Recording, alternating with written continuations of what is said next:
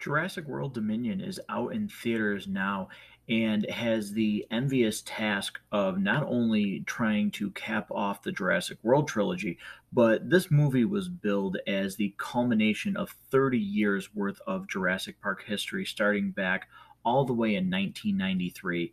Colin Trevorrow returns to the director's chair for Dominion as he took a break from Jurassic World Fallen Kingdom. Also, he is joined by stars Chris Pratt, Bryce Dallas Howard. He is also joined by the first time since 1993, all three main legacy characters in Sam Neill, Laura Dern, and Jeff Goldblum. Now, Jeff Goldblum has been in these Jurassic World movies, but like I said, this is the first time that these three have shared the screen together since 1993. And it's a pretty cool moment. Now, something that a lot of fans were looking forward to.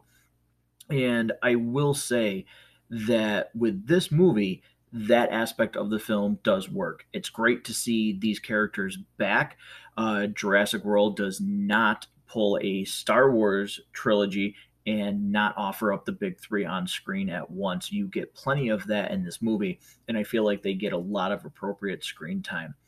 However, the biggest problem with Jurassic World, in my opinion, is this does not feel like the epic conclusion to 30 years worth of Jurassic Park slash Jurassic World history. This feels more like a movie that this should have been, where the franchise, a lot of fans felt like this is where the franchise should have been a very long time ago, with dinosaurs living amongst human beings. They are out in the wild, and we have to figure out how we are going to do this, how we're going to coexist with these animals. And if this wasn't the first movie, this definitely feels, after watching this and recently over on the podcast channel, we did a bunch of reviews for the Jurassic Park movies and Jurassic World all the way up leading to this film. And rewatching all of those, it really feels like Jurassic World and Jurassic World Dominion should have been the first and second movies. Jurassic World Fallen Kingdom, I think, is one of easily the worst movies out of this entire franchise.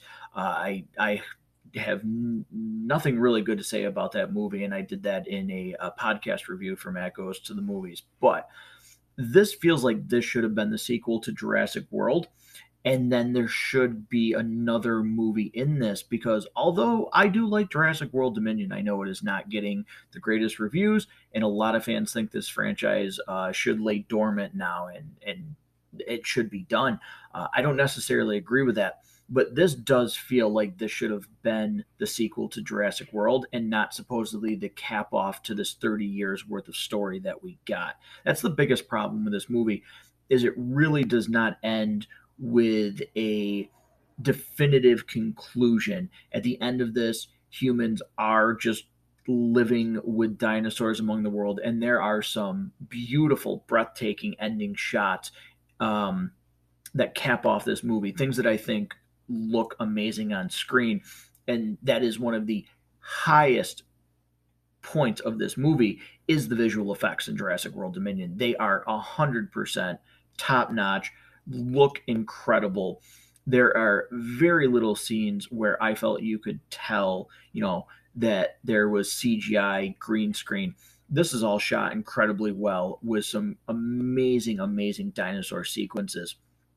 One of the other positives that I will give to this movie is I did feel that in this one, the chemistry between Bryce Dallas Howard and Chris Pratt, their characters, was much better. I do feel in those first two movies that they did not have the greatest of chemistry on screen, and it really led to some not believable scenes between the two of them. In this movie, however, I think that works much better, and I do believe that that's because of the addition and the larger role that the Macy Lockwood character plays in this movie, as they have taken to adopting her and they're taking care of her, but she cannot interact with anybody in this world because they are going to try and take her and study her, as one of the main themes of this movie, which I thought worked really well, and it lent to that credibility of their chemistry on screen. That was something that worked really well.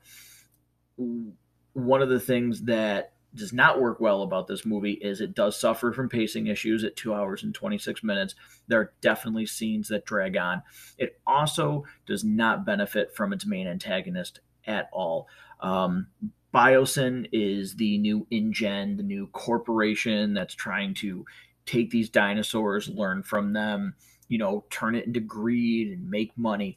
Uh, this does not work in this movie. It is logically not very sound the way that they are destroying human crops as part of this as this story to get them to get the population to use biosyn products, essentially almost killing human beings should they not conform basically to getting this stuff. And why is this happening?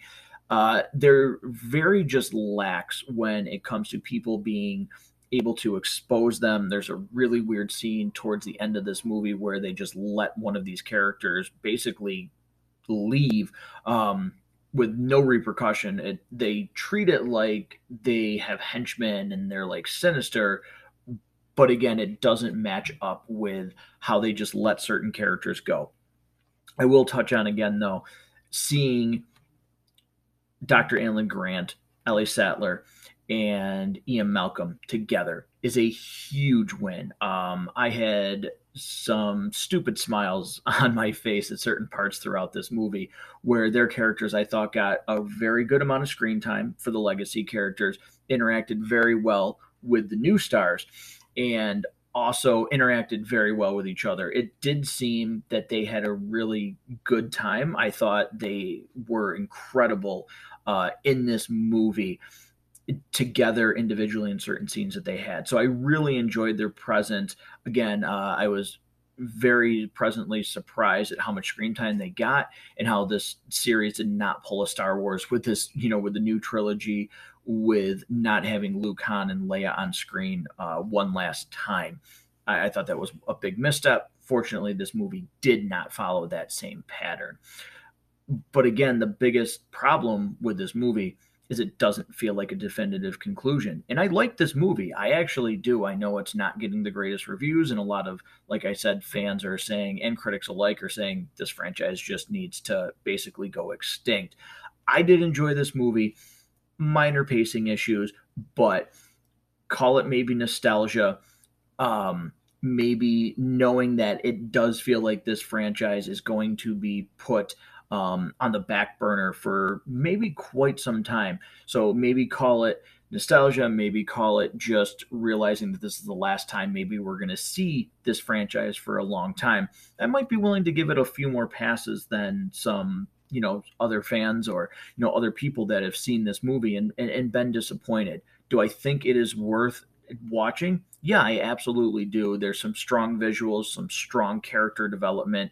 The score in this movie, the score that they attach, I am not a huge fan of, and it's only made more evident to me when the old score and old themes kick in. It just makes you realize how well that was done and how they really haven't been able to match anything from the new movies, these Jurassic World, this trilogy. So that is one thing that is like a double-edged sword. The old score, when it kicks in, is amazing. It takes you back. Again, nostalgia.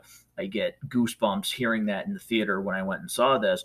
But it also makes the new score just stand out even more as not being as epic and not giving you that same feeling in certain moments. Overall, though, I would recommend Jurassic World for viewing if you have not gone. Maybe check it out depending on where you are on a matinee. Go see it for a cheaper price. But this is something that I do believe you should see on the big screen in theaters to get the full effect. So that's going to do it for this review. Thank you very much for listening. If you like this review, click the links below, subscribe to the show. I look forward to bringing you many more reviews in the coming weeks.